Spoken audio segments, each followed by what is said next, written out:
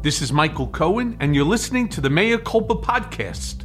With the latest round of subpoenas targeting Rudy Giuliani, Sidney Kraken Powell, Jenna Ellis, as well as Eric Trump and Kimberly Guilfoyle, the January 6th committee has shown its cards, and it appears that all roads are leading to Donald Trump. The committee is demanding records and testimony from Rudy Giuliani, Sidney Powell, Jenna Ellis, and Boris Epstein. Committee Chair Benny Thompson said in a statement, quote, "The four individuals we've subpoenaed today advanced unsupported theories about election fraud, pushed efforts to overturn the election results, and were in direct contact with the former president about attempts to stop the counting of electoral votes." Giuliani, Powell, and Ellis were some of the most vocal proponents of overturning the 2020 election result, leading to widely ridiculed press conferences at the Republican National Committee headquarters in D.C. and the prestigious Four Seasons Total Landscaping in Holmesburg, Pennsylvania. Epstein, meanwhile, had been in contact with President Donald Trump on the day of the Capitol riot. Jenna Ellis drafted a memo on how Mr. Trump could invalidate the election results by exploiting an obscure law. Sidney Powell, a lawyer who worked on many of the lawsuits with Mr. Giuliani, ran an organization that raised millions of dollars based on false claims that election machines were rigged. Boris Epstein pursued allegations of election fraud in Nevada and then again in Arizona, and is said to have participated in a call with Mr. Trump on the morning of January 6th, during which options were discussed to delay the certification of election results, the committee said. Is kind of in the thick of it from start to finish. He had communications with Trump. He was reportedly at the Willard Hotel as part of the War Council. He, of course, was engaged in bogus litigation, frivolous, nefarious litigation, trying to go into some 65 courts and argue that it was not a free and fair election. And all of the courts basically laughed him out of court and rejected his suit. So, there's a lot that they want to get from Rudy Giuliani. What do they want to get from, for example, Jenna Ellis? Well, we've learned that she drafted a legal memo, air quotes around legal intentional, trying to give Mike Pence a reason, a lawful reason to either delay the count of the Electoral College votes or reject Electoral College votes outright. And just because somebody puts it in a legal memo, Zerlina, doesn't make it legal. If you draft a memo that says, I want you to go across the street and rob the bank legally, here's a memo, it's still a crime. It's still corrupt. The subpoena seeks all documents Giuliani has detailing the pressure campaign he and other Trump allies initiated targeting state officials, the seizure of voting machines, contact with members of Congress, basically any evidence to support the bizarre conspiracy theories pushed, and any arrangements for his attorney's fees. Subpoena for Giuliani and other Trump lawyers, including Jenna Ellis and Sidney Powell, is a sign that this investigation is going far beyond the events of January 6th, that they are focusing on the broader effort to overturn the presidential election, focusing here on those who were most aggressively pushing the lie that the election had been stolen. The committee said in a letter to Mr. Giuliani that its investigation has revealed credible evidence that he participated in attempts to disrupt or delay the certification of the election results, persuade state legislators to take steps to overturn the election results,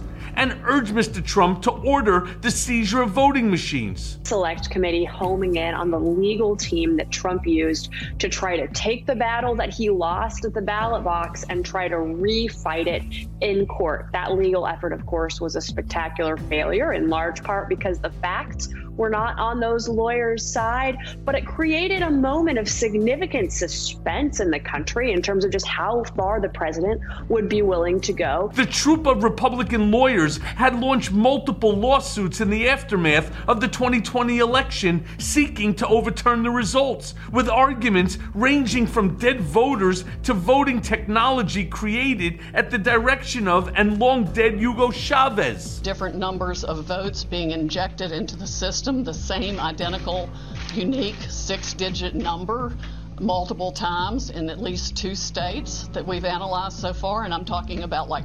341,542 votes for Biden and 100,012 for Trump. There's no explanation, no logical explanation for the same numbers being injected 20 minutes apart into the machine.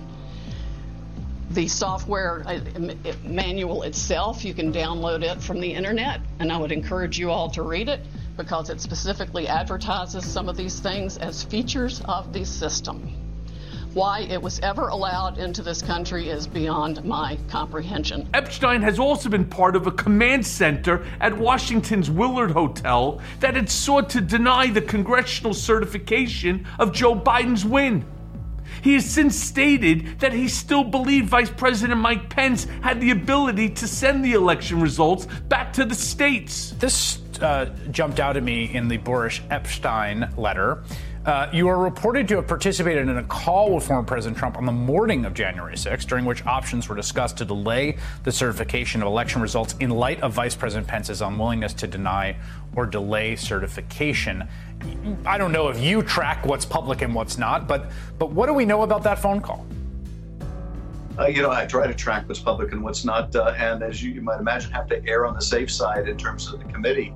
But obviously, we would like to know anything that went on during that call, what other options at that very late stage were being contemplated to try to still overturn the election.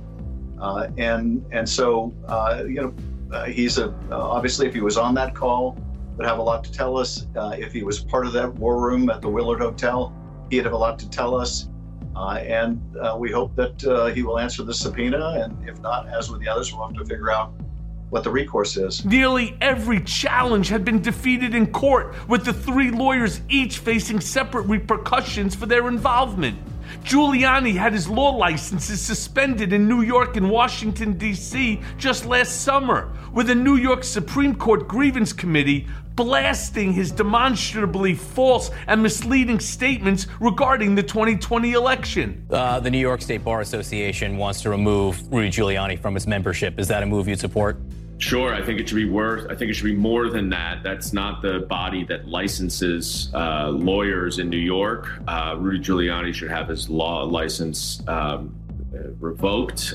He should not be able to practice law. He is as involved in this as he was in Ukraine, and he is a real bane on our political. A federal judge in Michigan also issued sanctions against Powell and her longtime legal partner, Lynn Wood, in August for even presenting their baseless claim. This lawsuit represents a historic and a profound abuse of the judicial process, U.S. District Judge Linda Parker wrote in an opinion. It is one thing to take on the charge of vindicating rights associated with an allegedly fraudulent election. It's another to take on the charge of deceiving a federal court and the American people into believing that rights were infringed without regard to whether any laws or rights were in fact violated. This is what happened here. Ellis has since quit the Republican Party, arguing it was not conservative enough because it didn't support Trump's lies. All of them, including Ronna McDaniel, should resign now. Until they do, as of today, I am resigning from the party. I am changing my voter registration and I'm no longer a Republican until the party decides that it wants to be conservative again. Even if I stand alone for the truth, I will stand for the truth. A compromised, corrupted majority is not a majority worth being a part of. If we genuinely want to create a more perfect union, we have to stand up for our principles against the corrupted machine of self-serving politicians. Giuliani and Powell were both also named in a $1.3 billion defamation lawsuit by Dominion Voting Systems, which argued the two, along with the MyPillow fucking CEO Mike Lindell, falsely claimed the company rigged the election for Joe Biden. The two have reportedly tried to have the lawsuits dismissed. Former president's personal attorney is now facing a $1 billion-plus lawsuit.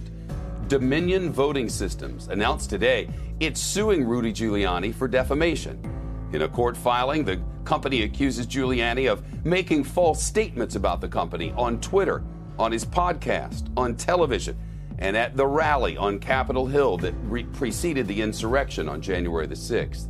It also accuses Giuliani of creating and spreading lies about a stolen election and deceiving millions into believing that Dominion had stolen votes and fixed the election. As has been reported ad nauseum, there is zero evidence that the election was stolen, and the former president's own people declared it both free and fair. Giuliani releasing a statement in response, though, calling the lawsuit another act of intimidation by the hate-filled left wing to wipe out and censor the exercise of free speech, as well as the ability of lawyers to defend their clients vigorously. As such, we will investigate a countersuit against them for violating these constitutional rights. Sometimes I go and look myself online when stuff comes up. This time I didn't have the time to do it. It's not my job in a fast-moving case to go out and investigate every piece of evidence is given to me. Otherwise, you're never going to write a story. You never come to a conclusion. Mr. Ellis, the committee said, prepared and circulated 2 memos analyzing the constitutional authority for former Vice President Mike Pence to reject or delay counting electoral votes from states where Mr. Trump's allies had attempted to arrange for the submission of an alternate slate of electors. In the memos obtained by Politico, Ms. Ellis advised that Mr. Pence had the authority to not count electoral votes from 6 states in which the Trump campaign falsely alleged there was widespread fraud. Obtained copies of both of those memos about a month ago. We published them at Politico. One of the memos said that Vice President Pence could simply choose not to open the envelopes that some of these electoral ballots came in on January 6th. Another memo suggested that pieces of the Electoral Count Act, which has governed elections in the United States since time immemorial, could be considered unconstitutional. The first memo I just mentioned is addressed to Donald Trump. The second memo is addressed to a lawyer who's advised Trump in varying degrees for quite some time, Jay Sekulow. The Select Committee, of course, now is zooming in on the legal arguments that were made, legal arguments that were immensely consequential to the way that the last months of Trump's presidency played out. Sidney Powell was among the leading promoters of some of the most far-fetched and fantastical claims of widespread voter fraud, including a bizarre conspiracy theory alleging a vast plot by China, by Venezuela, and the financier George Soros to hack into Dominion voting system machines to flip votes away from Mr. Trump for the benefit of Joe Biden.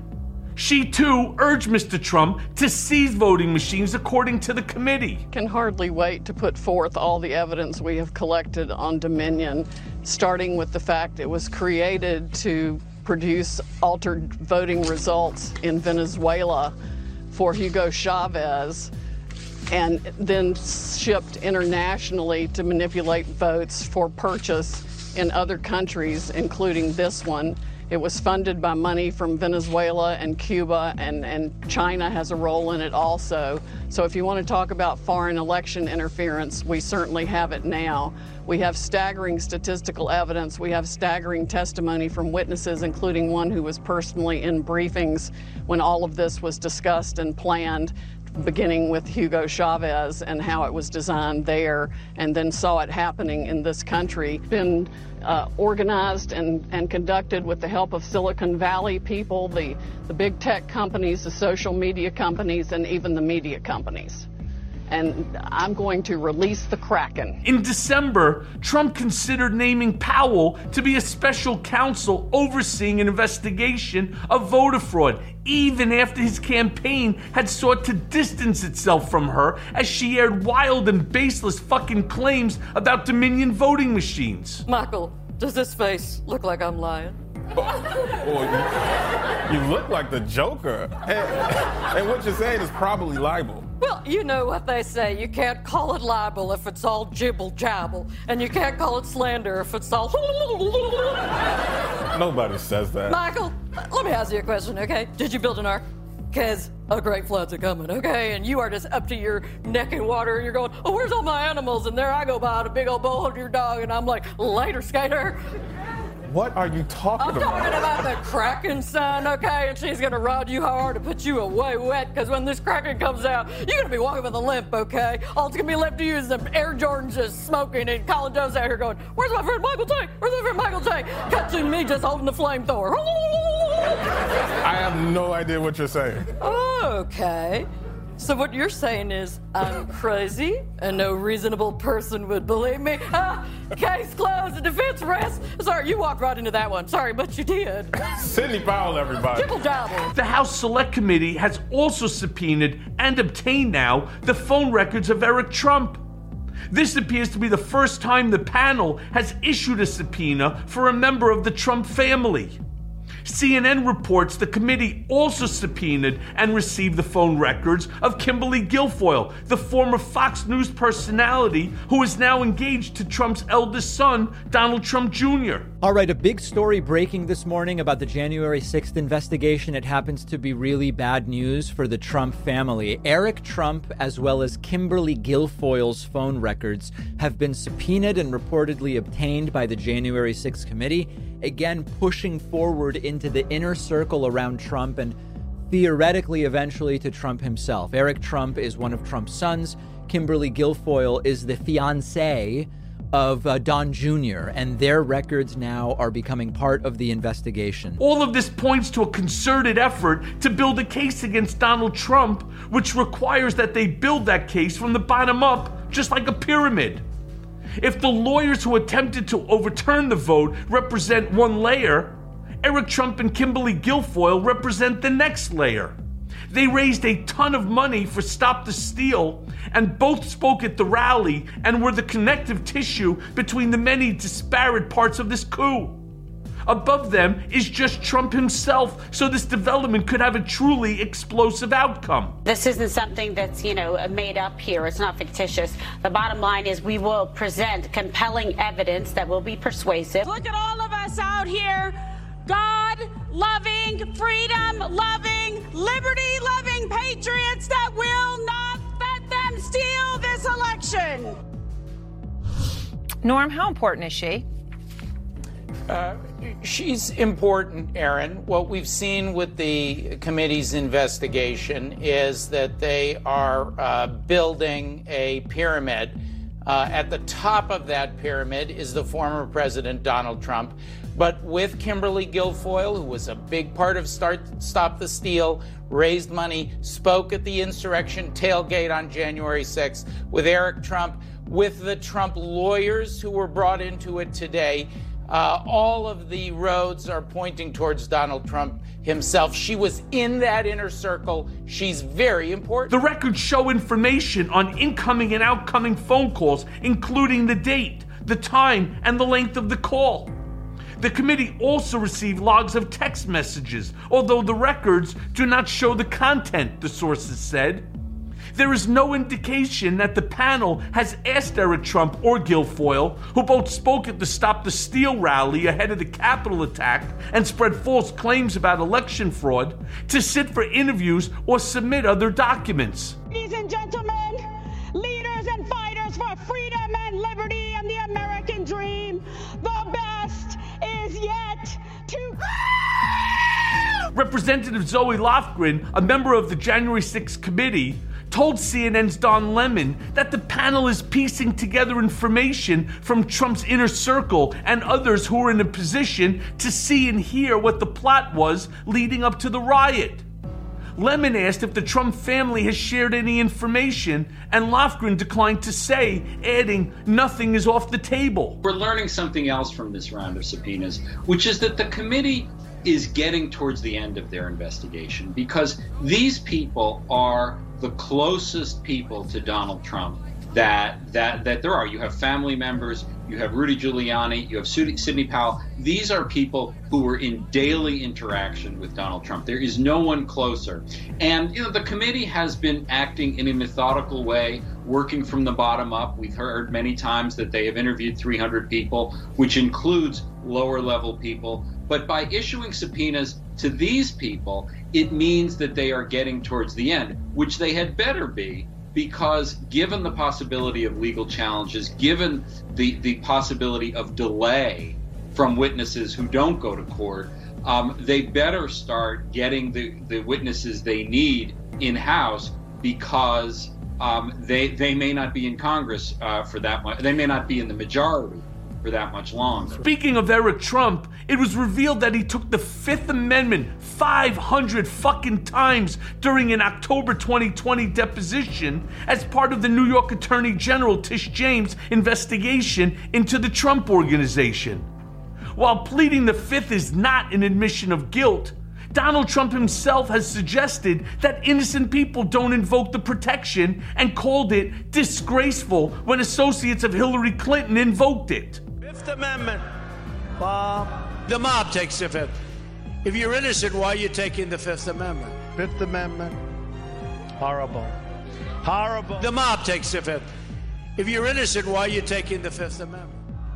The mob takes the Fifth. If you're innocent, why are you taking the Fifth Amendment? While Alan Weisselberg and the Trump Organization have been charged in a 15-year alleged tax scheme by the Manhattan District Attorney, there has been some question as to whether the allegations would be tied directly to Trump or members of his family. Documents filed late Tuesday, New York State's Attorney General Letitia James said her investigators found the Trump Organization repeatedly engaged in fraudulent or misleading practices. She cited multiple cases where the former president lent his signature on documents where she says he inflated the value of his company and his own fortune. All in a bid, James says, for the Trump Organization to reap loans, tax benefits, and insurance coverage by filing misleading annual financial statements, tax submissions, and other documents. James highlighted several accounts of how she says the company inflated its bottom line, including misrepresenting the size of Mr. Trump's penthouse, saying it was triple its actual size, leading to a difference of about $200 million. In another example, James says Mr. Trump's company inflated the value of his suburban golf club by millions of dollars by counting fees that were never collected.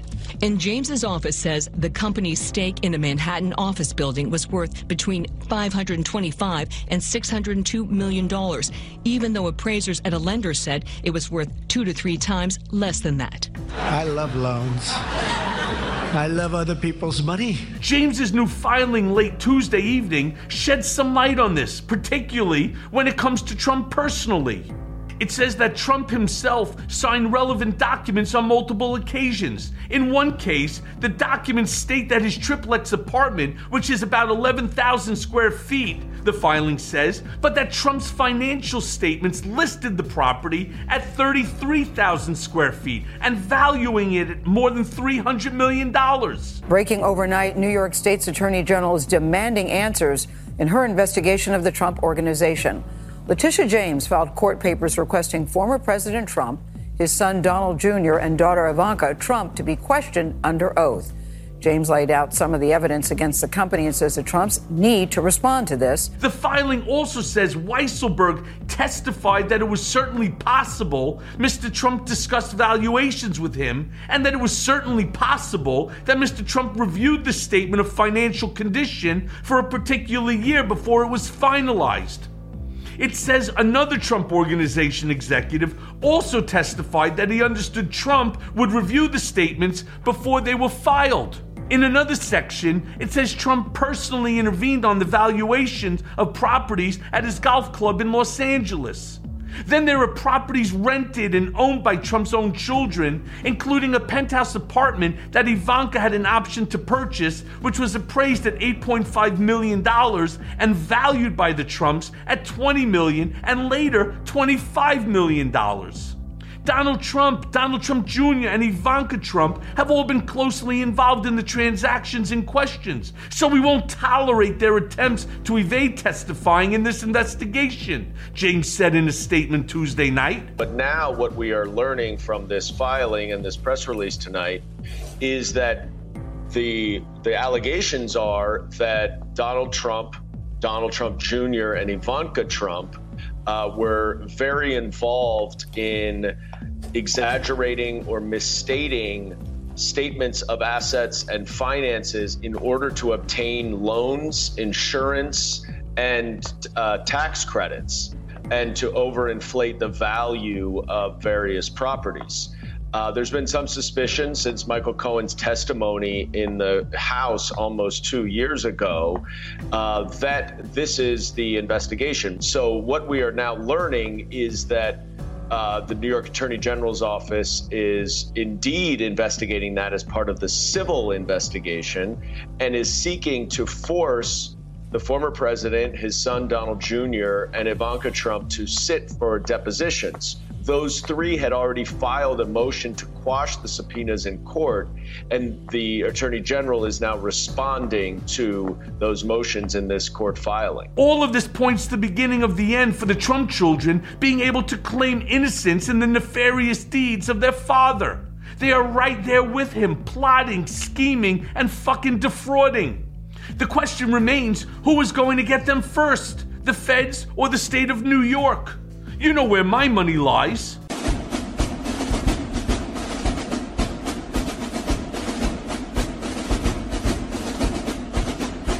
And now for the main event. My next guest on Mea Culpa is the esteemed Tennessee representative, Congressman Steve Cohen. First elected to his House seat in 2007, Cohen has become a preeminent progressive voice and moral compass within Congress. He also quickly earned a reputation as a champion of civil rights and justice on the highly influential Judiciary Committee, with Speaker of the House Nancy Pelosi referring to him as the conscience of the freshman class in 2008. That same year, he was instrumental in passing the first of its kind House resolution apologizing for the enslavement and racial segregation of African Americans. Nowadays, he is chairman of the Judiciary Subcommittee on Civil Rights, Ethics, and the Constitution. Beyond his leadership position, Cohen is a steadfast voice against the rising tide of right-wing extremism. Last May, he introduced H.R. 1405, which would provide a cause of action to remove and bar from holding office certain individuals who engage in insurrection or rebellion against the United States. The prescient move is a potential bulwark against Trump from holding office should his actions on January 6th be found culpable for inciting the mob that terrible day. In addition, Cohen has tangled with Trump's right-wing congressional goon squad, taking on Lauren Boebert after January 6th for potentially aiding insurrectionists. He joins me today on Mea Culpa as the January 6th committee escalates its investigation into Trump's inner circle. In addition, he is fighting to keep the Democrats firmly in the majority as the midterm elections rapidly approach. So let's go now to that conversation. So, Congressman Cohen, Monday was Martin Luther King Day, and I couldn't help but notice how the president chastised those lawmakers who sought to wrap themselves in the rhetoric of Dr. Martin Luther King for political expediency, yet they continue to erode voting rights for African Americans and other anti-democratic maneuvers that would have been unthinkable to Dr. King. Now, House Minority Leader Kevin McCarthy, Representative Lauren Boebert, Senators Lindsey Graham and Josh Hawley, and former White House press secretaries Kayleigh McEnany and Sarah Huckabee Sanders all praised the slain civil rights icon on Twitter yesterday on the annual celebration of his legacy. How does it make you feel when you see this kind of hypocrisy in motion, and how do they think that their words line up with their current actions? Well, it's despicable, Michael, and it's been going on for years, and it's been with Dr. King. And, I hear when I go to the black churches a lot, I'll hear ministers talk about being about Jesus and not of Jesus.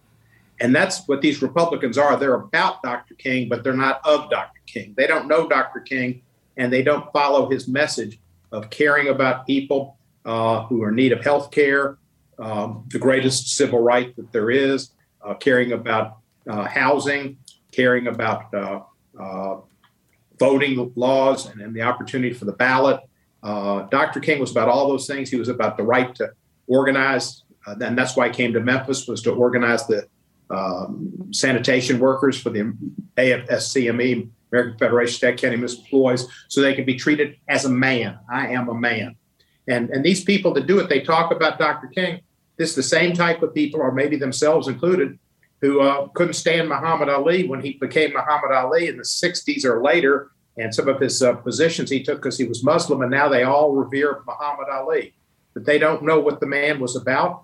and what they were supportive of, and they just take the burnished Madison Avenue idea of Dr. King and or Muhammad Ali, but they have no idea about the person, just like they have no idea about Jesus. Jesus in Matthew was clear. He was about feeding the hungry and clothing those who were in need of clothing, and taking in all kind of people, from lepers to criminals on the cross adjacent to him, and caring about them and caring about everyone and feeding people who needed food.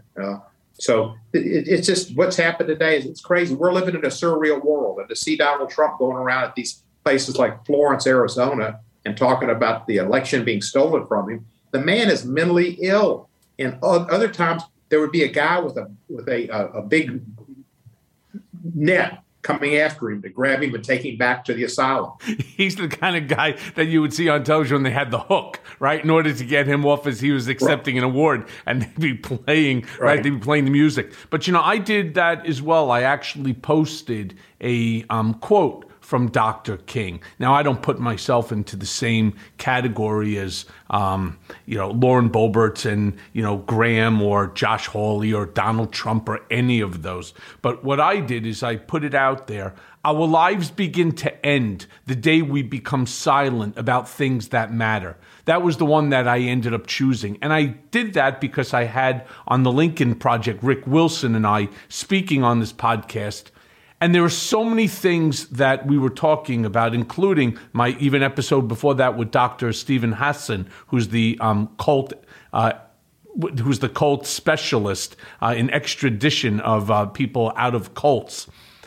And I have to tell you, it was a tough choice which quote I really wanted to put out. There's a second one that I also thought about.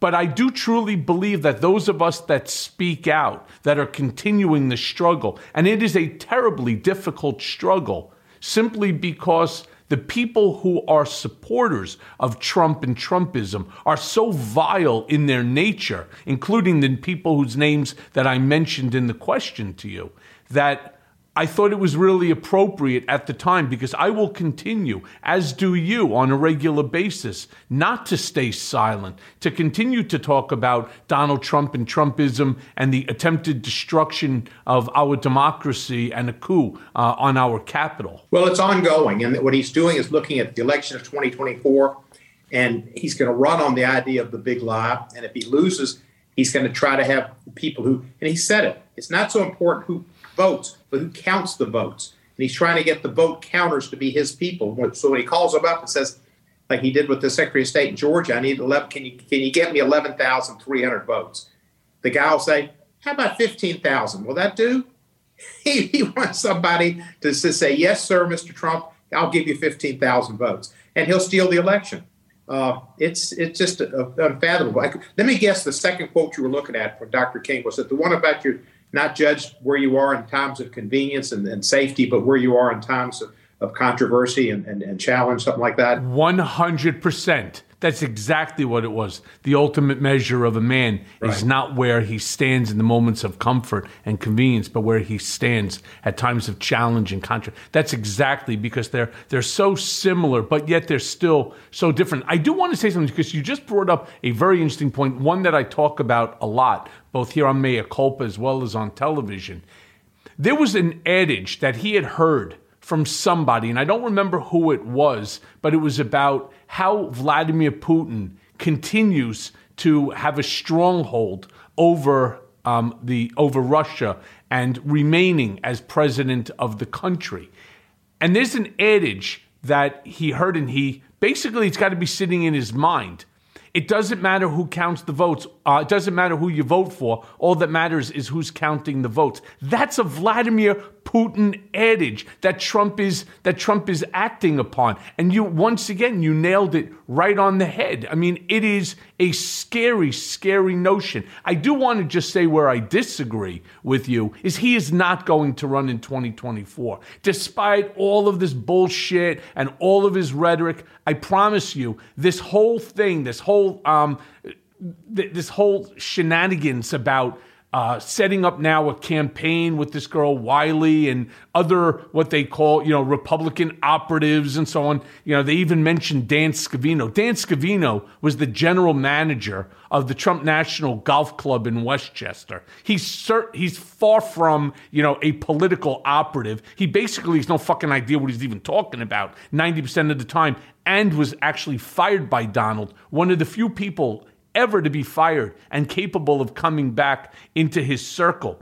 But I assure you, this is all, Congressman, part of the grift. He is going to use the same BS that he's been running on, that I'm running in, well, I really can't talk about it at the moment. The rules don't all of a sudden he cares about rules, right?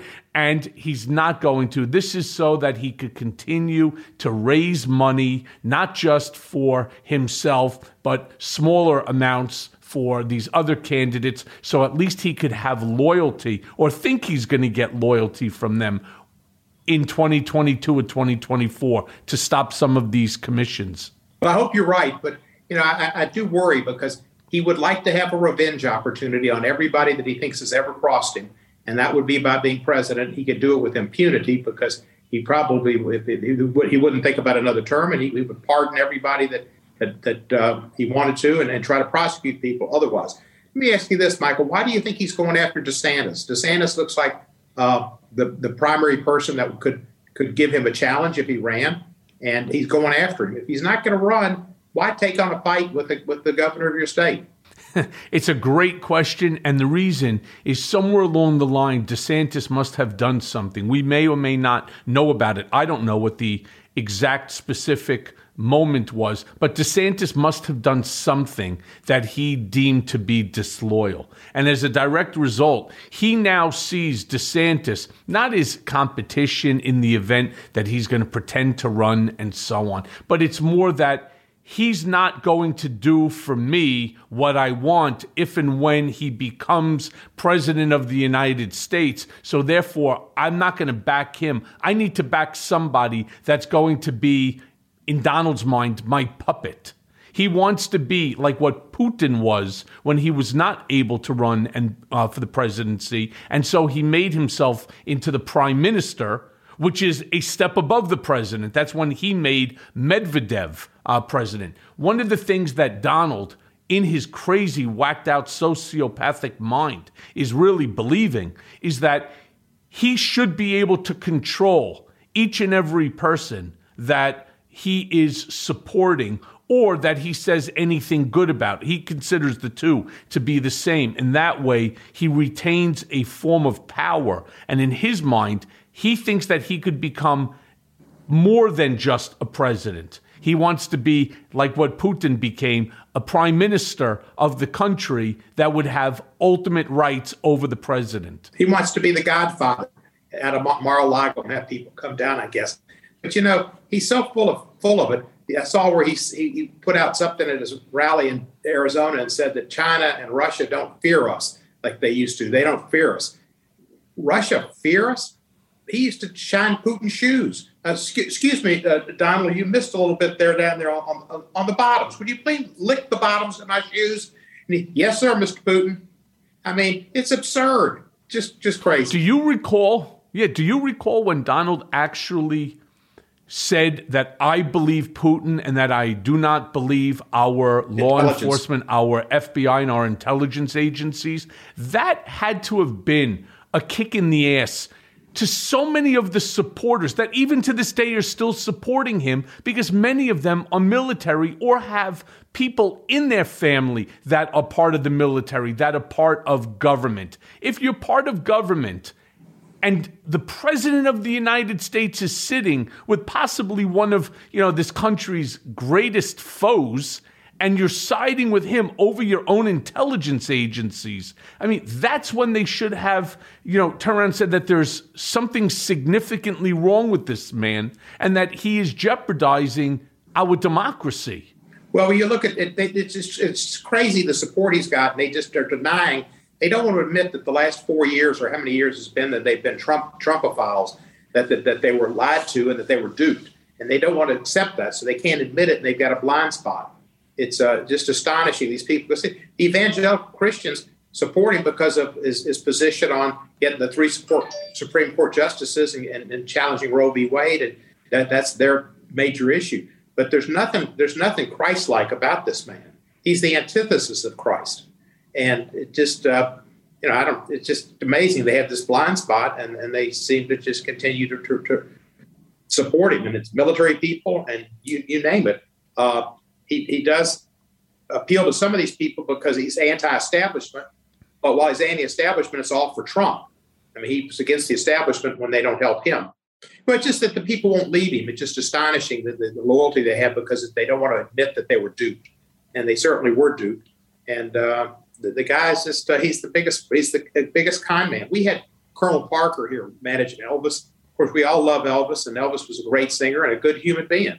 But Colonel Parker used him and was a carny man. And just like P.T. Barnum. And that's what Donald Trump is.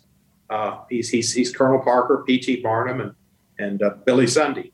See, I always find it interesting when you get people like Kevin McCarthy or Boebert or Trump, or if you notice, Donald actually did not put anything out in honor of Martin Luther King Day for obvious, unfortunately obvious reasons. But you have all of these individuals that go there and they try to trade off of Dr. King's legacy for their own benefit. And I was offended when I was seeing these tweets popping up all over, with photos of Dr. King and so on. If you truly believe in Dr. King's legacy, you should not be for voters for this Voters Act that's going on right now. I mean, you should be standing up against it. You should be protesting the fact that this is an act that is going to inhibit people of color, black, brown, and so on, minorities, from being able to vote and vote in even like this upcoming midterm election. And that's why they're trying to push it as quickly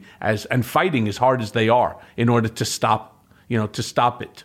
And all these Republican, particularly Southern congressmen who are saying, oh, we've improved. It's not like it was in 1965. We're so much better, and we have so many elected officials who are African-American in X, Y, and Z states. We're not like we were in 65, but we still have certain tendencies like that. And the Voting Rights Act was renewed in the early part of this century when George Bush was president unanimously. All the Republicans voted for it. And we're not that much different from then, but we needed the Voting Rights Act at that time. And John Roberts found a way to say, oh, America's better. We don't need these designated areas, and we'll get rid of the voting rights, the portion that has pre-clearance provisions. And we came up with a formula, and we had a formula then, but we got a new formula. And they don't want to deal with that. But we ought to have pre-clearance. But they don't even want to give the Justice Department. They certainly don't want Merrick Garland to be overseeing election laws and gerrymandering in states and having to have pre-clearance and saying that they don't meet the test of the Constitution. Merrick Garland surprised me in a way. I think he's got a great deal of character, and he's a good human being. I wish he was a little stronger in some things and acted a little quicker. I wish he'd go after individual one and indict him in the case in which you had served time for, because he was the person who served double time. And I wish he'd go after him in so many other areas. But he did go after the Oath Keeper. They had Oath Keepers for a seditious conspiracy. And that was a step above just going after the people who were the foot soldiers. And he said in his speech he was going to go after everybody if they were involved, whether they were at the Capitol or not. And hopefully that includes Trump. So he's moving along, and I think he's a good man. Did you ever know of a judge named Katzman in New York State?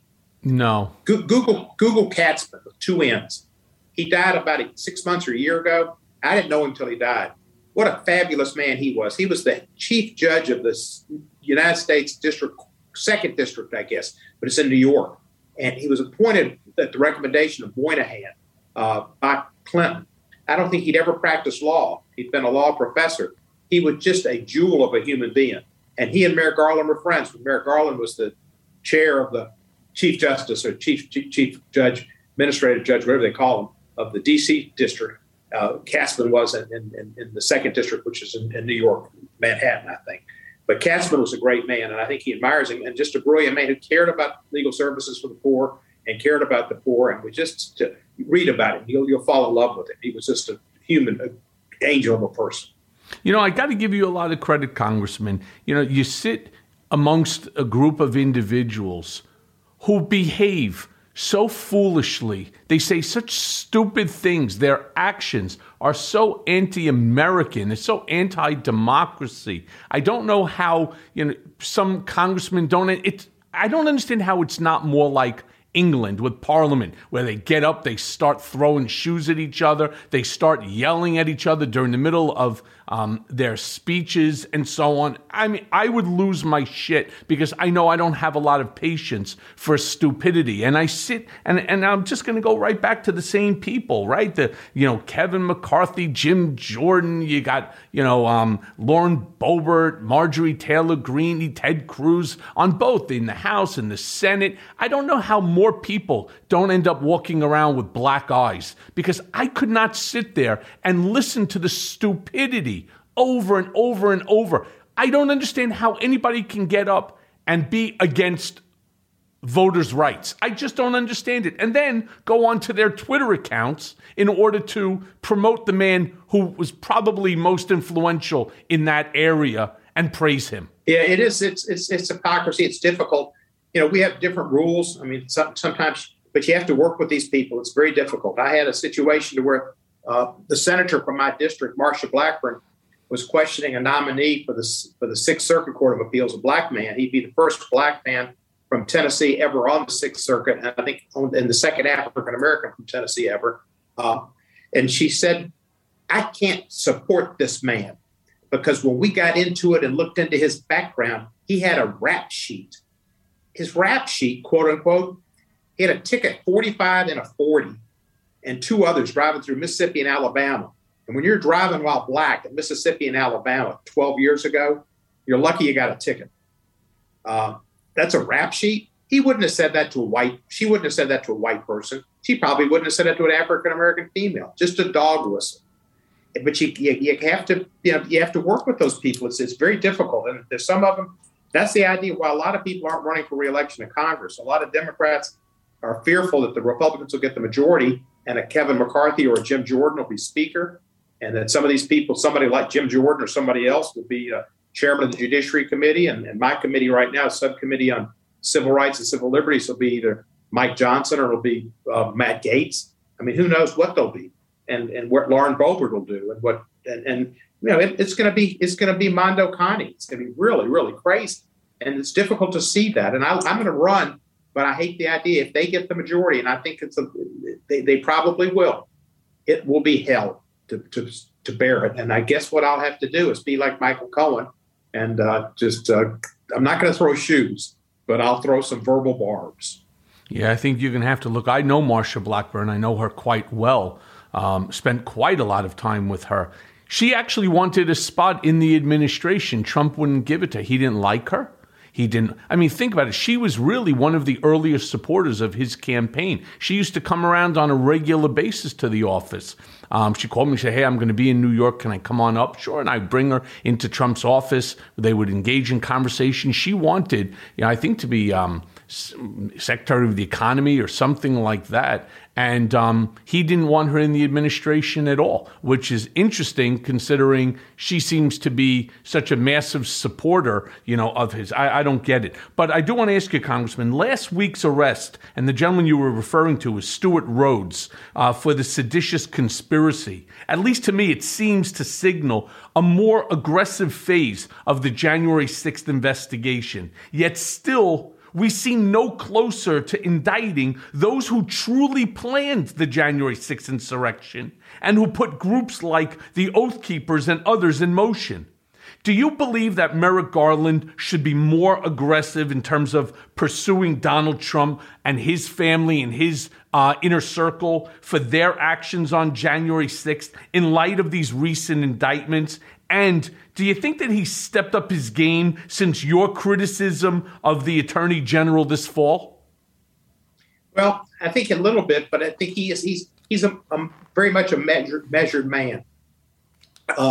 He's never really been a man particularly of action. He's been a jurist who listens to arguments and rules, and he was acceptable probably they thought to the Republicans, and that's why President Obama nominated the Supreme Court. He was a distinguished jurist and a brilliant man, but not so far out on his opinions that the Republicans might not support him. Well, they wouldn't have supported anybody, as it turned out. But I think he's coming along. You build your cases in the Justice Department from the bottom up, and you hope you get a few people to flip and give you information on somebody above you. And maybe they're hoping one of these Oath Keepers will give them something where they had contact with Bannon or with Flynn or with the Giuliani or with the Hat Man, Roger Stone, or somebody, and eventually may get somebody to flip to get to for Trump. And that may be the ace card Trump's holding if he has to be president and pardon all these people. So that's one thing he needs. He needs to be able to have all these people who can support him and fealty toward him, so that if they get arrested for something, convicted for something, they'll know, man, they'll just appeal it long enough for him to get in office, and he'll pardon them, purloin the justice system.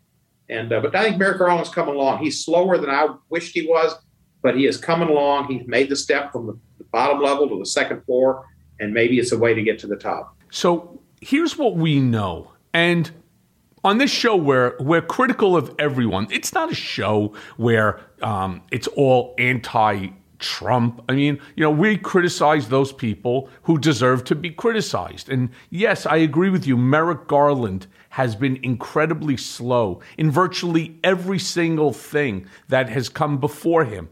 When we're talking about the January 6th insurrection, there's facts that we know, not because we're making it up like Trump and Trump supporters do, Fox News and so on. It's because it's a fact. The DOJ Merrick Garland has already stated that they have identified and have spoken to more than 300 individuals. Now, I've been before Congress and the Senate in these committee hearings, and each hearing lasted a minimum of 9 hours. And I talk about this on the podcast before. That's 2,700 hours, which equals 112 and a half days of continuous investigation. You have it's a third of a year that you have literally spoken to people about one single case. And it's not that difficult once you have all of the text messages and the emails and communications going back and forth between people inside the Capitol and people on the outside. I mean, they know, for example, that there's this it's more than just the Roger Stones, the Don Juniors, the Donald Trumps, and so on. There was an entire meeting the night before at the Willard Hotel. They know all about that, too. They have the documents. You have, as what we like to call in law, documentary evidence. This is not some hypothetical hearsay communication. These are actual communications that went on, including people who had set up that rally. We're talking about the young girl, Jennifer Lawrence, and Dustin Blackman. I forget what his last name is. We also know that Laura Trump and Eric Trump, along with an Amy Kramer and a Kylie Kramer, that they took over that Ellipse rally and turned it into a march. I personally don't understand how it's possible that after a year plus, we still don't have more indictments. The only indictments that they have are people like the Oath Keepers and others. Now, they deserve what they're going to get, but I'm talking about the real people that incited this and the real people that got this rally going. Well, there are people including Supreme Court Justice Clarence Thomas's wife. She was involved in organizing and the rally. There were lots of people that organized the rally. They knew what was going to happen. They knew the intent of it. It wasn't just a spontaneous combustion. This was planned, and there was planning going on. And I think they'll get to it, and I think there'll be indictments. I've read. I don't recall where I saw it on social media, but it was somebody I respected, and it's one of the talking heads on MSNBC or CNN. It wasn't Joyce, but one of the former prosecutors, and they said it would be tough. They wanted to see Trump get his being indicted, but they thought it'd be difficult to get a conviction, and they thought that maybe that's what would slow it up, Merrick Garland. It probably would be difficult to get a conviction because, unless they have some smoking gun with him telling people this is what it is or a paper, because he always, as you probably know as well as anybody, he cautions his words. He will say something like, I want you to be peaceful and I want you to be patriotic or some horse manure like that. And then the next minute he's going, but if you don't fight like hell, you're not going to have a country.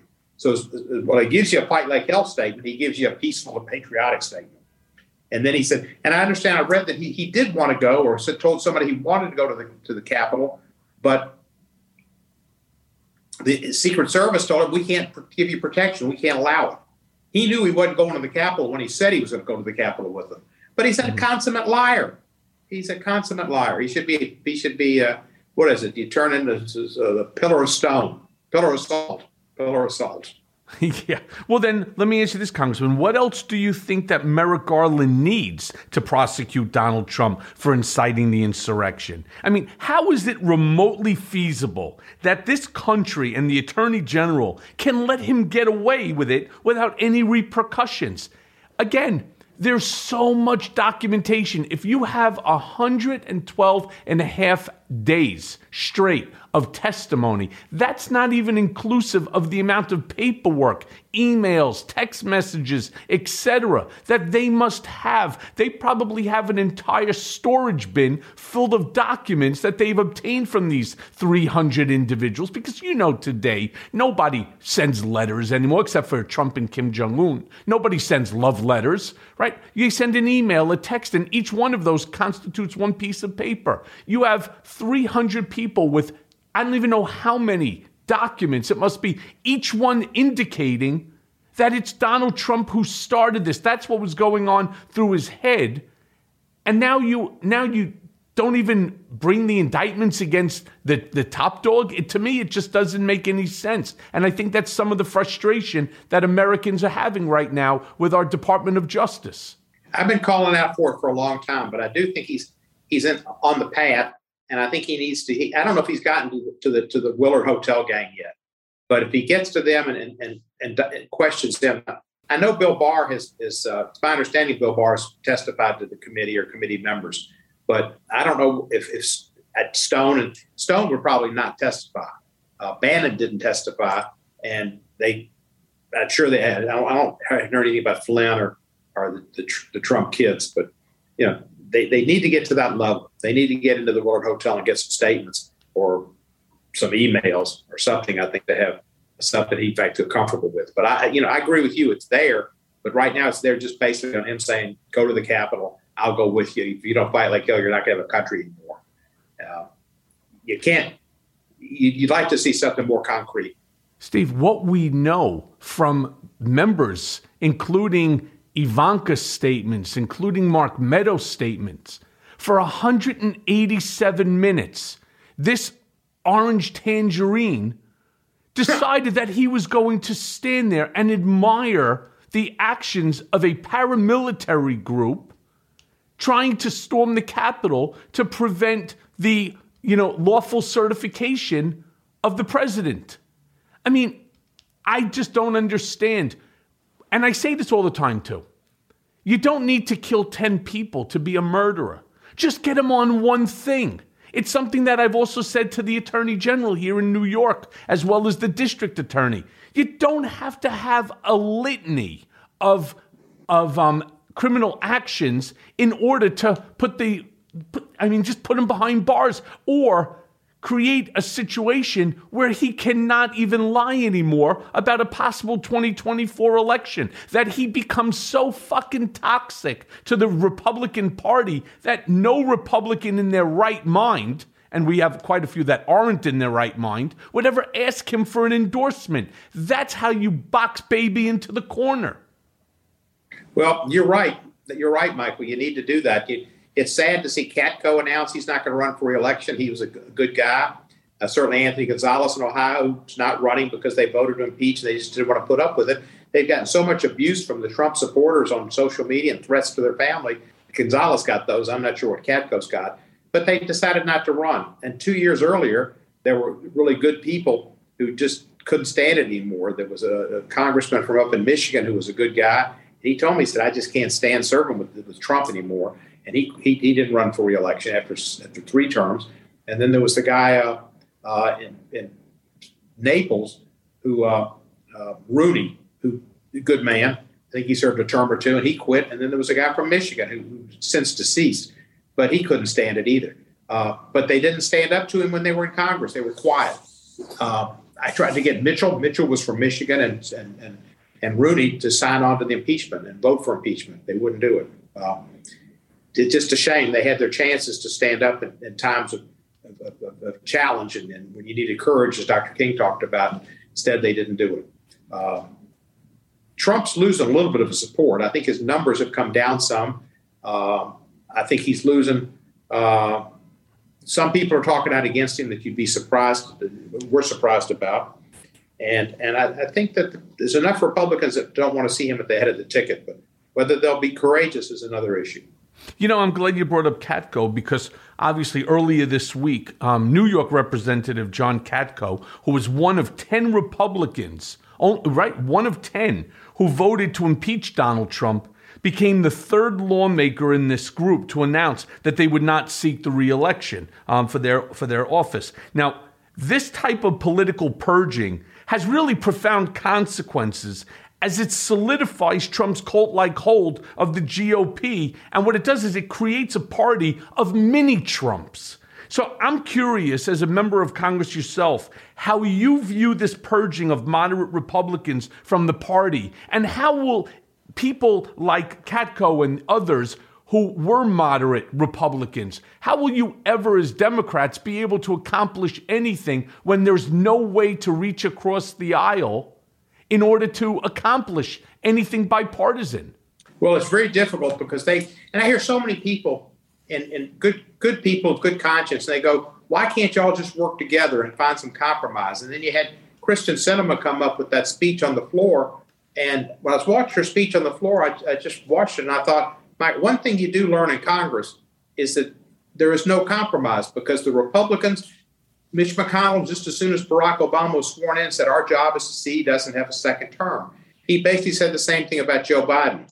And that it's about power. McConnell wants to be leader again, and they want to have a president and have power. McCarthy wants to be speaker. So the compromise, they don't want to give Biden any victories.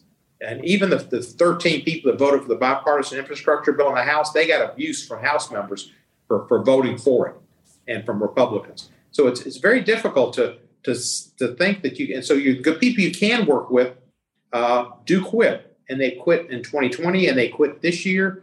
And there'll be other good people quitting. But the Bo Barretts and the Marjorie Taylor Greens and what's the guy in the wheelchair guy. Oh, you talk about Cawthorn. Yeah, he's awful.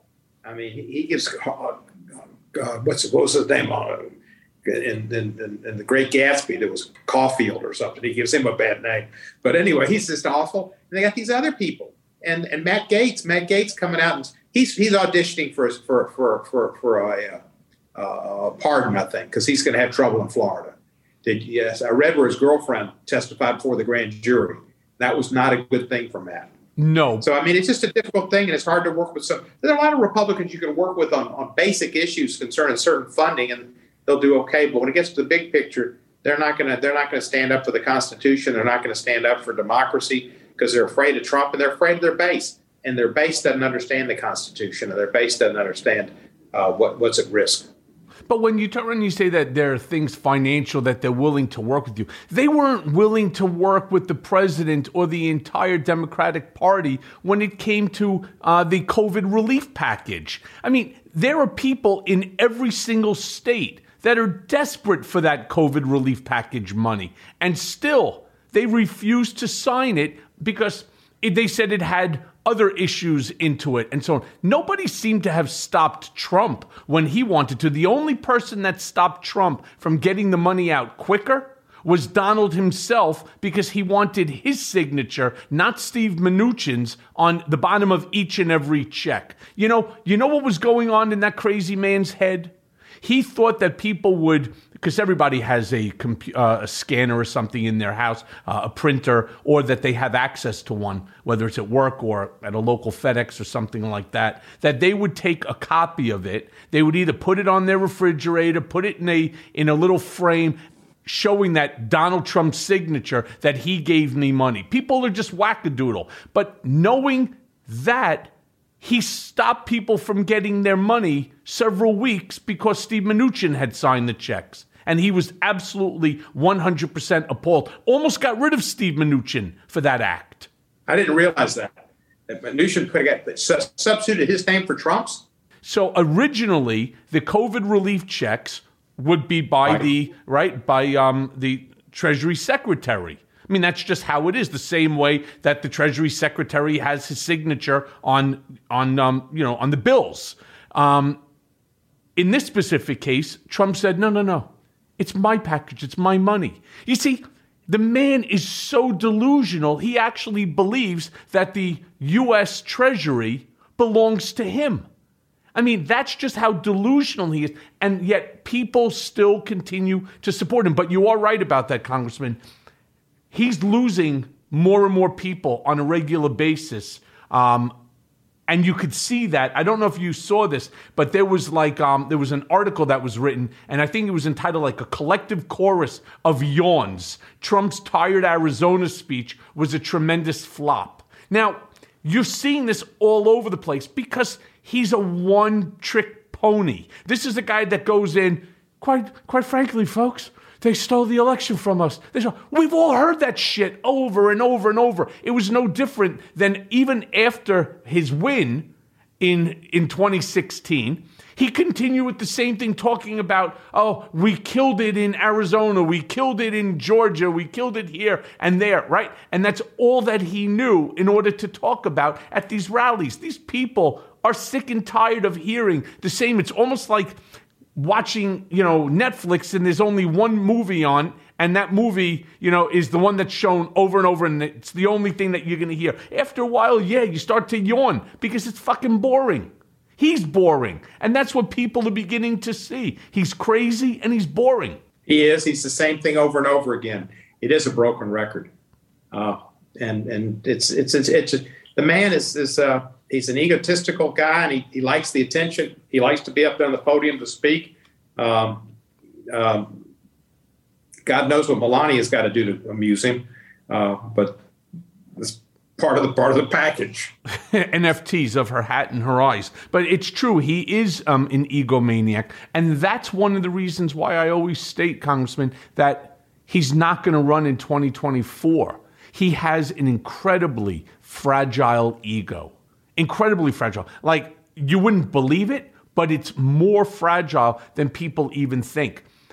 He would lose the ability to grift like he's doing now when he loses the second time around in 2024, if in fact that he would run. Because he can't come back and say, folks, they did it to us again. Now we have to take up arms. It doesn't work that way. It's the boy who cried wolf now twice. So that big lie disappears when he loses again. And he knows based upon the numbers and statistics that he doesn't have a shot in hell. There's not enough Republicans in order. I actually don't even believe that if he ends up deciding to run, I don't even believe he gets the nomination. I believe that people that you have seen come out and support him and fight for him will turn around and be his worst adversaries, because they will start to expose him, and things that he did over and over again. And I bet you'll also start to see information leaking to the press about things that he did, communications, in order to really put an end to him. They're going to do to him what he did to the other 17 Republican contenders. Well, I hope you're right, Michael. I just think I think he'll run, and I think he likes being the king, and he wants to get vengeance, and I think he loves the attention, and he'd love to be able to defeat Biden, because Biden beat him. But I hope I'm wrong. But I think the man's criminally insane, and I think he could run. I definitely think he could. So let me ask you then, because you recently tweeted about the potential for a presidential run by Kristen Sinema, who believes that her brand of bipartisanship would appeal to a wide swath of the electorate.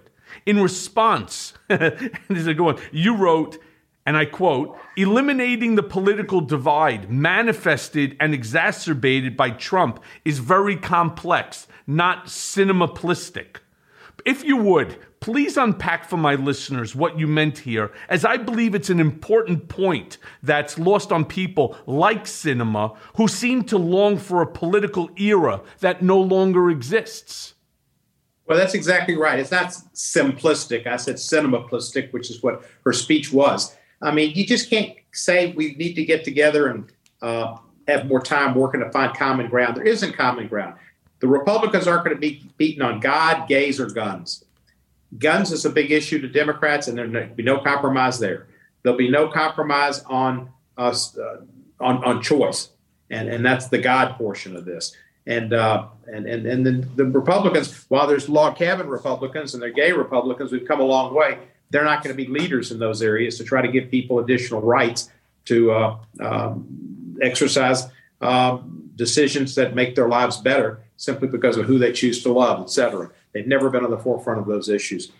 There are other issues where they won't come either, because race is a major common ground for the Republican Party, and they are concerned about losing the white majorities in their areas to blacks or brown, Hispanic, and they're going to play on that. So they're not going to be for immigration. They're going to play the wall. They're going to play on people's prejudices and their fears. So it's simplistic to think that you can just sit down and work with each other. Those days don't exist. The days of Everett Dirksen and Charles Percy and Nelson Rockefeller, and they're just those type of Republicans aren't in the Republican Party.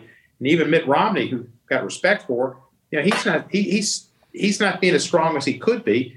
And they're just he's one of the few that's still around that other era. Of course, his father George Romney was of that era, but it's not a simple thing. It's all about power, and it's about impressions, and it's about illusions, and that's what the Republicans are.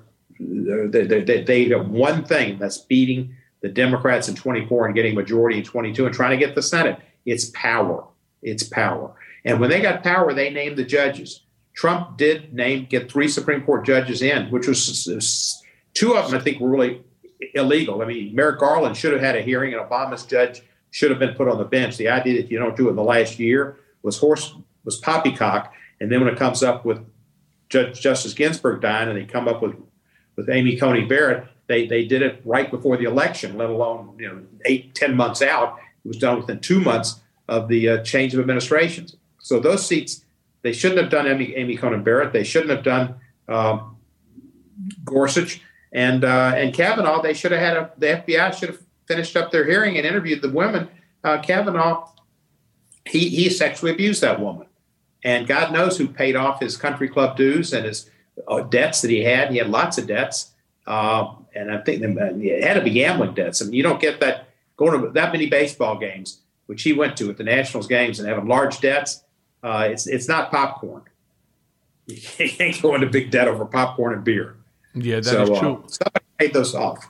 I agree with you on Mitt Romney. Mitt Romney is a good man. I don't care Republican. I wouldn't care Democrat, Independent. He happens to be a good man. I've spent a lot of time with Mitt Romney, with his wife Ann. I've met most of his children, became friendly with Spencer Zwick, his campaign manager. And I have to tell you, he's a good man. And he's taken a beating for his position, which is interesting to me. And I bring up Mitt Romney really in contrast to Kristen Sinema, because I don't understand her. And I was hoping that you can sort of unpack something for me.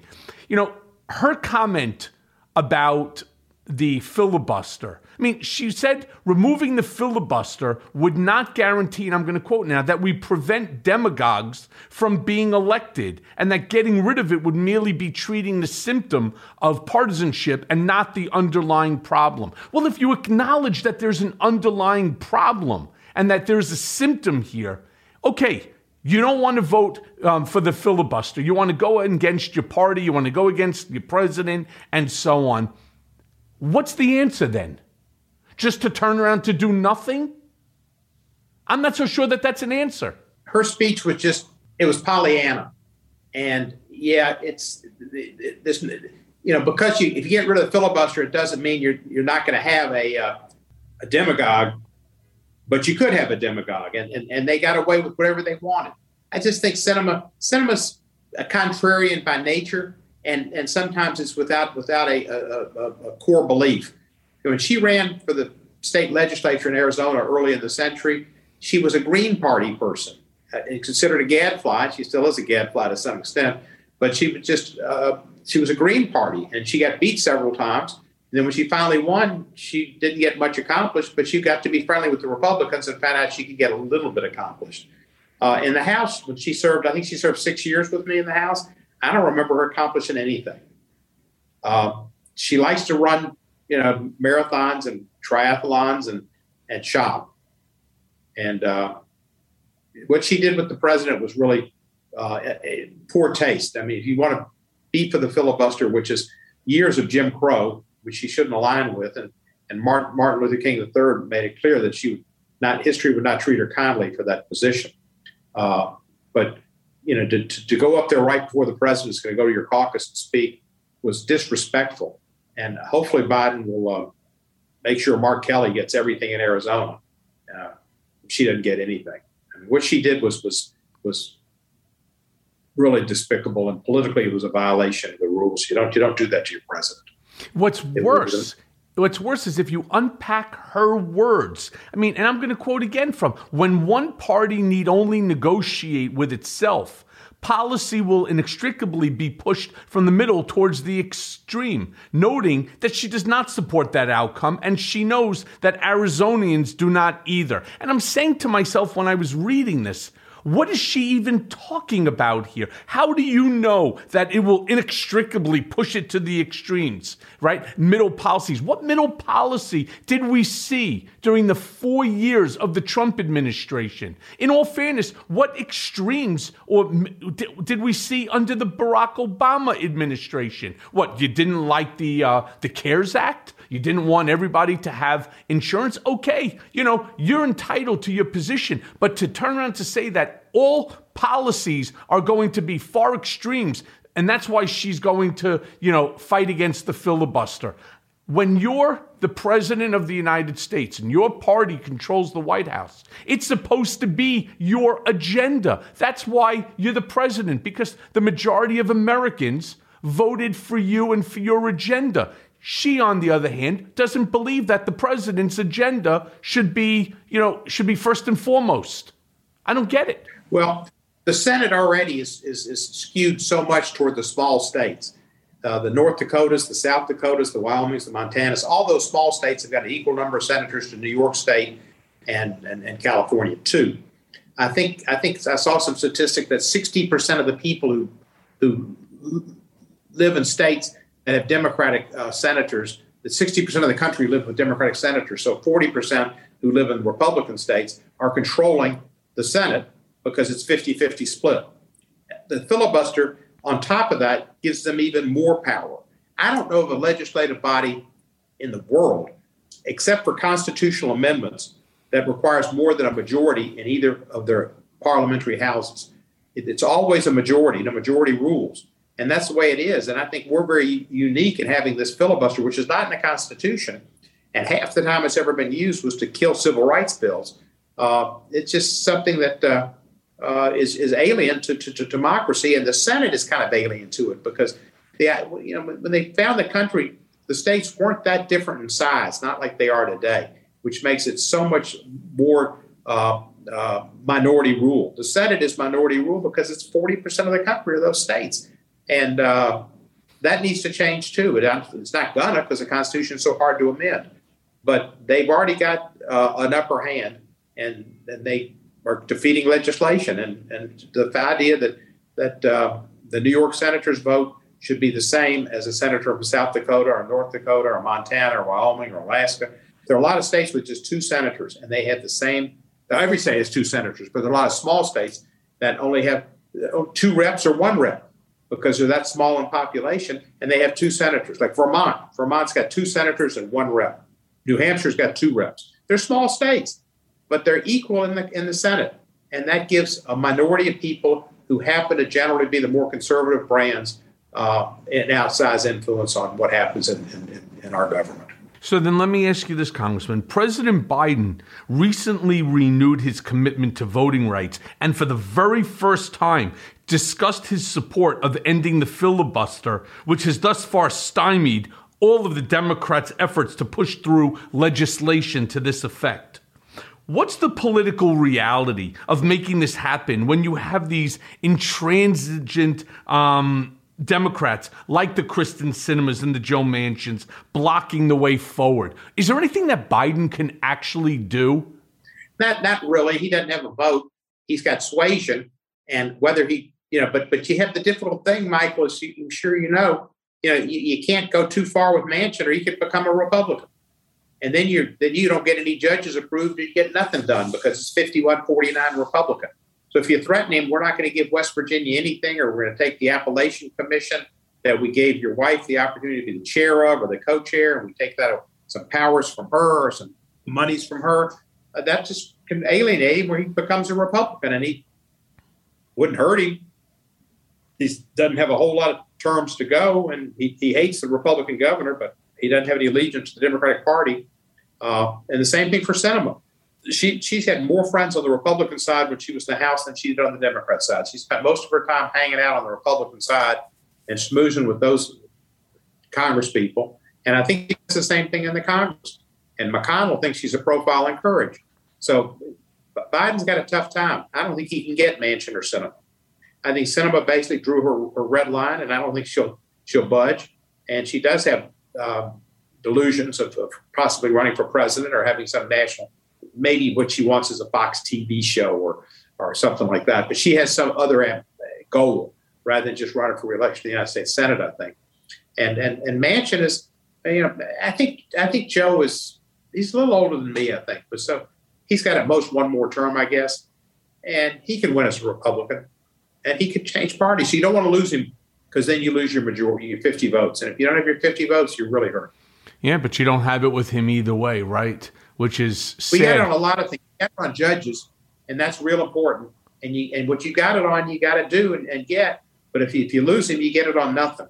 So you can't. It's hard to. And that's where your threat is the power of the purse. And he could threaten West Virginia and Arizona with certain decisions or funding or influence on judges or whatever. So he's got to keep him in the party. So he's remember, a fiddler on the roof. He's a fiddler on the roof. It's a precarious situation. Yeah. Yep. I certainly do. Well, Congressman, the hour goes by very, very quickly, and I have one last question. Of course, the question, I always bring it back to myself when I talk to you, because you were absolutely tremendous. It's how we first started speaking. I saw it was in October when you appeared before the House. You were part of the House Judiciary Committee, and you were you confronted Merrick Garland in terms of the fact that I had been convicted of a felony for paying off an adult film star who had sex not with me, but with former President Trump.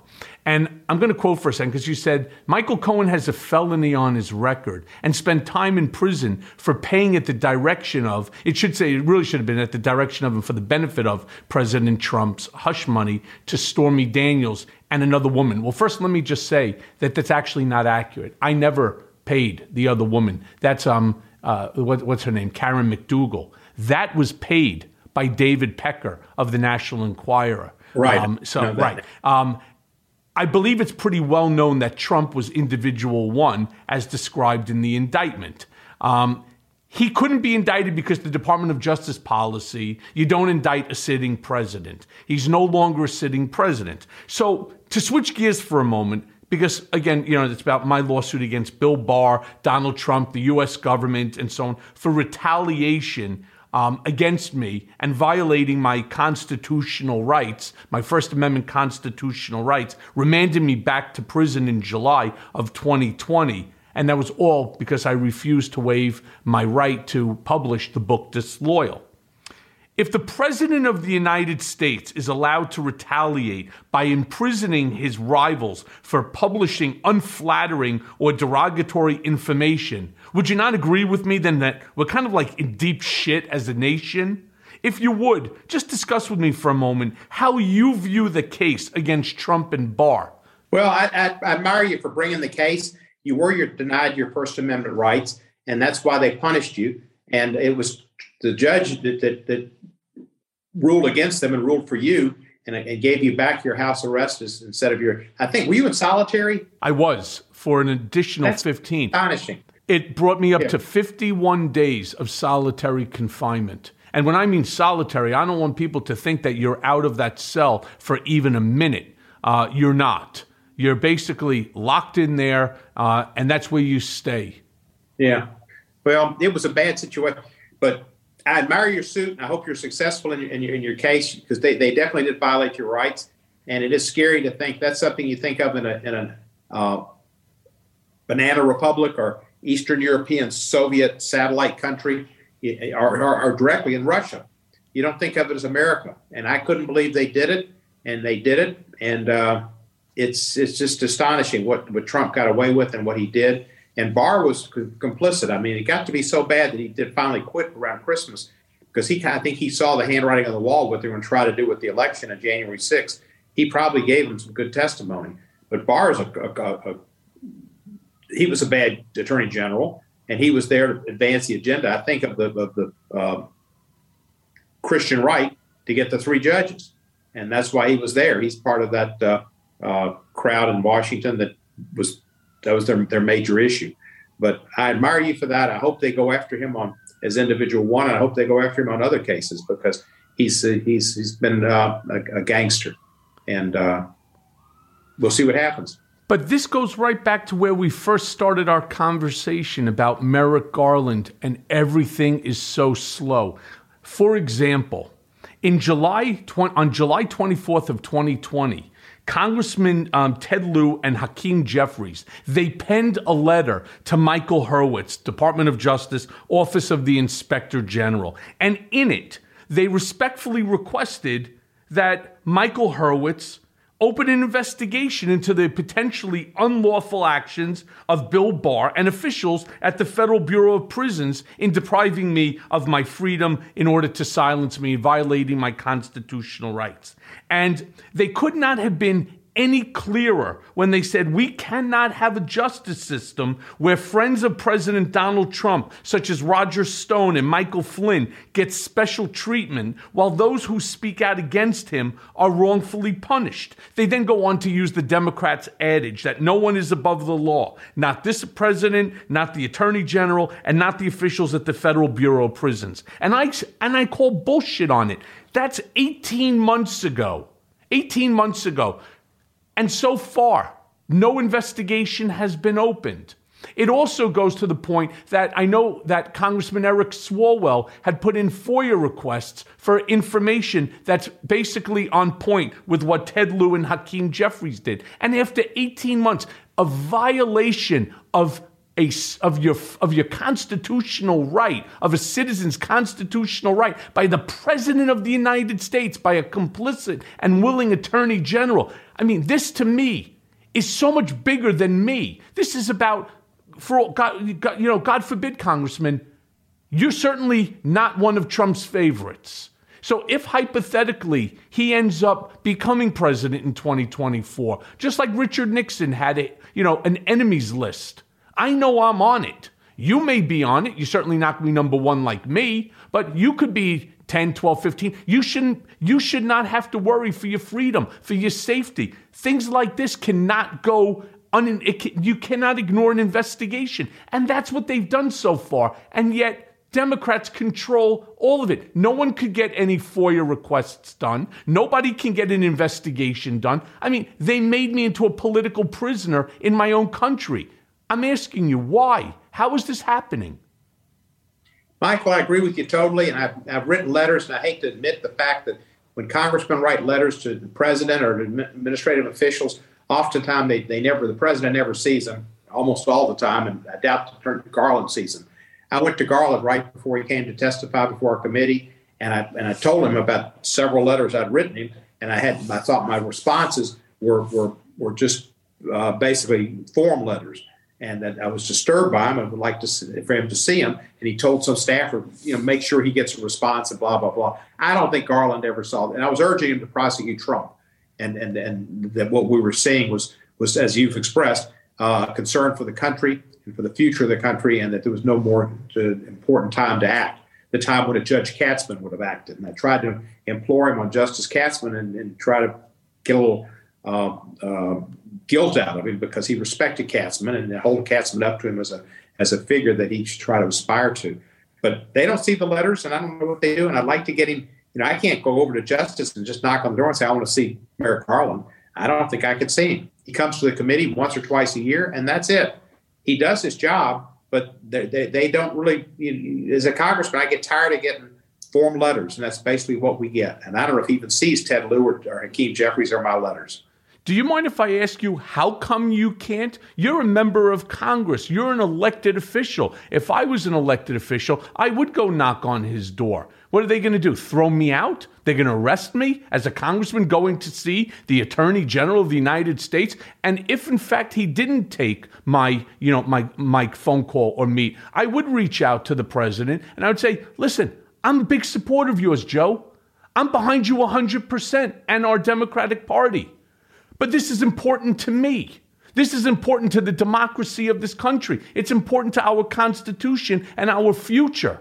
If you're not going to turn around and speak to your Attorney General, get rid of him or make him be responsive. I expected this from Bill Barr. I expected it from Trump because I know Trump and I know exactly how he got Bill Barr to become complicit in his schemes. But not from Biden, not from Merrick Garland. I agree with you, and I understand your outrage, and I have it myself. There are lots of times I get very despondent about the relationship that we have.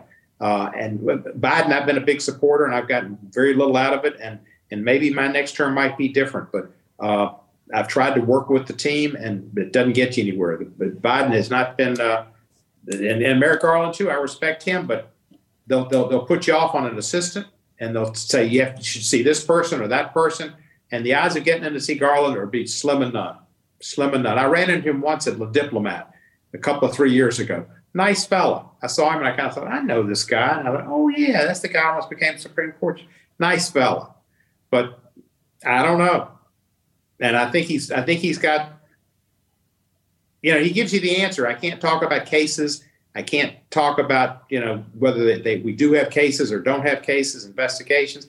It's hard to answer that, and they really do have to kind of keep that close to their vest to be able to proceed properly and to not convict people in the press because the Attorney General says we're investigating them. So I understand that. I don't like it. And, some of that stuff just maybe happens in the movies. I wish I could be like Jimmy Stewart and go in there and tell them. Yeah. It's just very disappointing. But I've tried and I continue to try. And we are having a crime subcommittee. I think it's this week. It might be next week. And one of the issues I'm going to bring up is the Bureau of Prisons. And it's going to be on the Bureau of Prisons. And this guy that was fired, I forget his name, but it was Michael Carvajal. He really wasn't fired, but he left a little early. He resigned. Yeah. And they finally did get the credits because of the IG report that they started assigning good time credits to people for the first, what was it called? The First Act. First Step Act. First Step Act. So they're starting to get that implemented, getting people out, and hopefully it's going to get down to people who have got punishments beyond incarceration. But that's going to happen. I'm going to ask about that man and why it didn't happen and who's going to be the next head of the Bureau of Prisons. But that'll be at the next crime subcommittee hearing. Yep. You may remember I actually filed an action against the Bureau of Prisons for the earned time credit. It went before Judge Kodal. Judge Kodal ended up ruling against me, despite the fact that I was piggybacking off of the case brought by Danya Perry. I believe it's Ortiz case that Judge Renee Marie Bum out of New Jersey turned around and said that they have an obligation to do it and to do it now, not to wait till January 25th. That's why they're waiting. That's why they're doing so much now, because come January, it's 24th, they had to have it implemented. The way the government was seeing it, the way the Bureau of Prisons was seeing it, we have to begin the implementation. And Judge Bum turned around and said, absolutely not. It needs to be fully implemented by the 24th. I have my papers ready to go. I do know about 12 inmates that have been taken off of home confinement and put on supervised release. Now, people have to remember this is for eligible people, and you have to be of the lowest classification. I'm still waiting for mine. Even though I'm off home confinement, I still sit on supervised release. So I want to be released from supervised release altogether. I meet all the criteria, and it should be done. Come the 25th, I'll be filing another action against them. And I want to bring it right back to Judge Kodal and let him understand that this is exactly what I told you needed to happen 11 months ago, but thank God it's finally happening. But with that, Congressman Cohen, I want to thank you for your time. I want to thank you for all your assistance and everything, for bringing, the issue that happened to me, which I define as democracy in peril, thanks to Trump and Bill Barr, and really as a caution to the fact that the next Donald Trump, because I don't think it'll be him, the Donald Trump 2.0 could be much worse. Thank you, Michael. It's been good to be with you. You have been a political prisoner, but I admire your voice greatly that you have extended and putting these issues out to your listeners. It's important that they get the unvarnished truth. And I thank you so much for being with us today. And now for today's mea culpa. With the slew of subpoenas issued for Trump's inner circle and family, it truly looks like the case is being made against the former president that he presided over a vast conspiracy to overthrow the election and incite the insurrection at the Capitol. In short, the man, for lack of a better word, is likely fucked. This is in addition to the latest developments in the New York State AG's case against the Trump org, his children, and Donald Trump himself. So there it is. The walls are crumbling. The house of cards is falling. Trump's long-standing and widely reported actions will finally result in dire consequences. Until that is, the Trump Organization's legal team pushes back, and ultimately, the organization reaches a settlement agreement, and until something else emerges as the new source of Trump's inevitable downfall. History has repeated itself time and time again with Trump. The walls look like they're closing in with prison, with banishment, or at least some accountability at hand. Until magically, somehow Trump wriggles free like a goddamn Houdini. It's a depressing fucking pattern. But the Donald's ability to wriggle out of jams has long depended heavily on the support of his allies and supporters, and, in some cases, his attorneys. There is a massive ecosystem dedicated to helping Trump pry himself fucking free from controversy. An ecosystem that is by now extremely well versed in how to make that happen. It has been strained, and with the Access Hollywood tape or the riot at the Capitol on January 6th, but no wriggle-proof jam has been identified yet. The committee itself faces a ticking clock with the midterms approaching, and we must not count on these honorable people to be the sole entity working to safeguard democracy. And we must resign ourselves to the fact that punishing Donald Trump could likely take years. It's entirely likely that the dipshit children face prison before or instead of their father. But that doesn't mean we give up. It's like Lucy with the football. We have to move forward, even if we know we'll have our hearts broken time and again. To give up is to let Trump win. One of these days, he will truly be cornered and will not be able to wriggle free. But until then, we will keep up the pressure. We will keep fighting. We will keep doing what we need to do in order to hold him accountable, and I mean criminally. And thanks for listening. Mea Culpa is brought to you by Audio Up, Midas Touch, and LSJ Media, and it's written and produced by Jimmy Jelinek. Executive producers are Jared Gustat, Jimmy Jelinek, myself, Michael Cohen, and Phil Alberstadt. Our editor is Lisa Orkin. It may be a new day politically, but nowadays the landscape is more confusing than ever. Donald Trump may have lost the battle for the presidency, but in many ways, Trumpism is winning the war on the state and local level. Mea Culpa is here to help guide you through the wilderness and keep you informed. And let's face it, we all want Trump, Rudy, and the rest of these seditious traitors to see justice. And folks, it's coming. So stay tuned as I guide you through the twists and turns of the criminal process that will ultimately see them behind bars. Mea Culpa, nothing but the truth.